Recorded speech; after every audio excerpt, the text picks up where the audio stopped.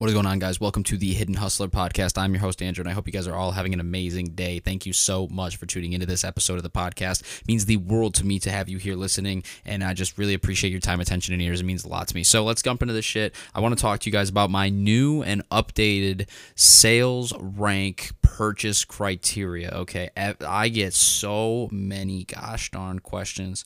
People asking me, Andrew, what do you buy in this rank? Andrew, what do you buy in this rank? And it's fine. That's cool. But now we're going to have something to reference to, okay? So if I sent you here, you're about to learn how my, sales rank, decision making works when it comes to me fucking buying books at certain ranks. So I'm going to just break it down for you very, very simple, okay? Because now I'm at a point where, to me, it's not as complex as it used to be. This is the basics. Now you can break it down for what's practical for you from the structure that I give you, because my structure is very basic now, because now I'm just pretty much picking up mass amounts at this point. I'm trying to pick up as many as I can, and I'm not worried about losing 50 cents to $2 on a book anymore. So that's okay with me.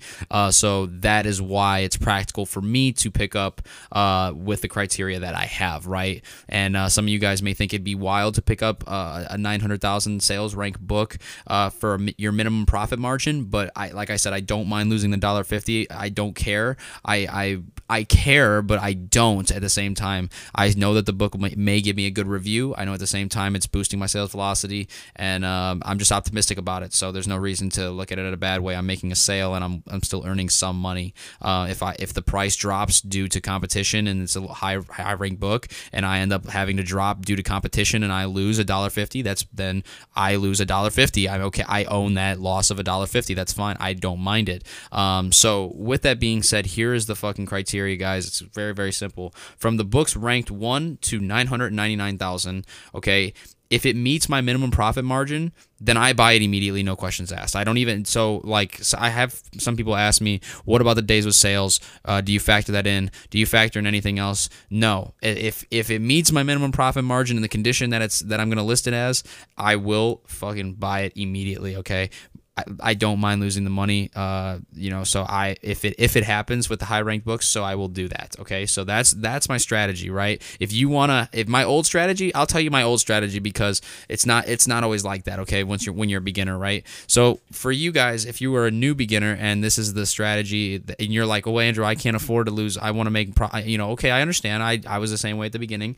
What I used to do is this: from 0 or from 1 to 250,000, I would buy minimum profit margin. From 250,000 to 600,000, I would buy with a $3 plus. It had to be like, instead of my profit margin hypothetically being 5, it had to be 8. That way I could, if that's okay. My minimum was 5, right? But the minimum sale price that I had to list the book at had to be 18. You know what I'm saying? Like that plus 3. That way it gives me that leeway that I can lower the book and I'm still going to make $5 on it regardless, because I started with the profit margin of 8, and now I'm, due to competition, that by the way might not happen, but due to competition, if it does come in, I could lower the book to $5 profit margin. Not right away, but I could break it down to there if I needed to. If we went and gotten in a bidding war or just a lower price war, I could afford it. Now from 600,000 to 900,000,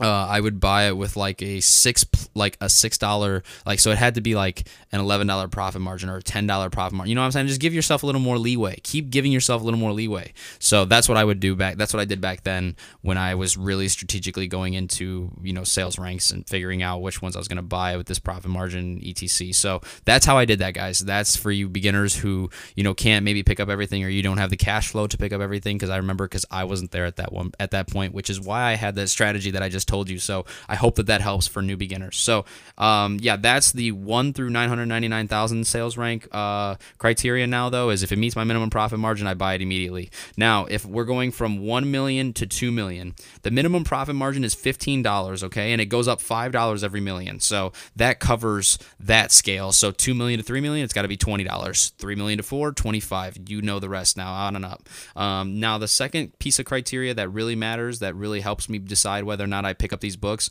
because I don't want to pick up, if the book has a profit margin of over $40, I don't send it into FBA anymore. I'm going to be now removing that from FBA, and I'm going to be, if I have them in there, but you know what I'm saying, I clean out my inventory. So when I do get new inventory and that's high profit and a high rank up in the millions, which is what they usually are. Sometimes you get lucky, sometimes you don't, but most cases it's going to be a high rank book worth $40 plus. So I'm going to keep those at the house from now on, right? So I'm going to save storage fee money on that, and on top of that, it's not going to we're going to help the inventory performance index, so that's going to help as well. But also, the main thing is that it needs to sell 2 times a month for the past 6 months, okay? So if you're using the Amazon Seller Central app to scan your books, unfortunately, you're not going to be able to see that data. But if you're using Scout IQ or Scoutly, you will be able to see that data. And that on Scout IQ, it's your e-score has to be a minimum of 12. And on Scoutly, your days with sales data little square has to be a minimum of 12 as well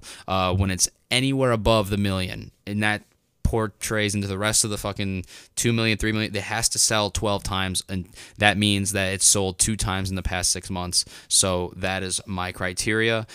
So just to go over it again really quick, for the 1 to 2 million and up, $15 profit margin minimum, and it must sell 2 times a month for the past 6 months, leading up to 12 sales or more in the past 6 months.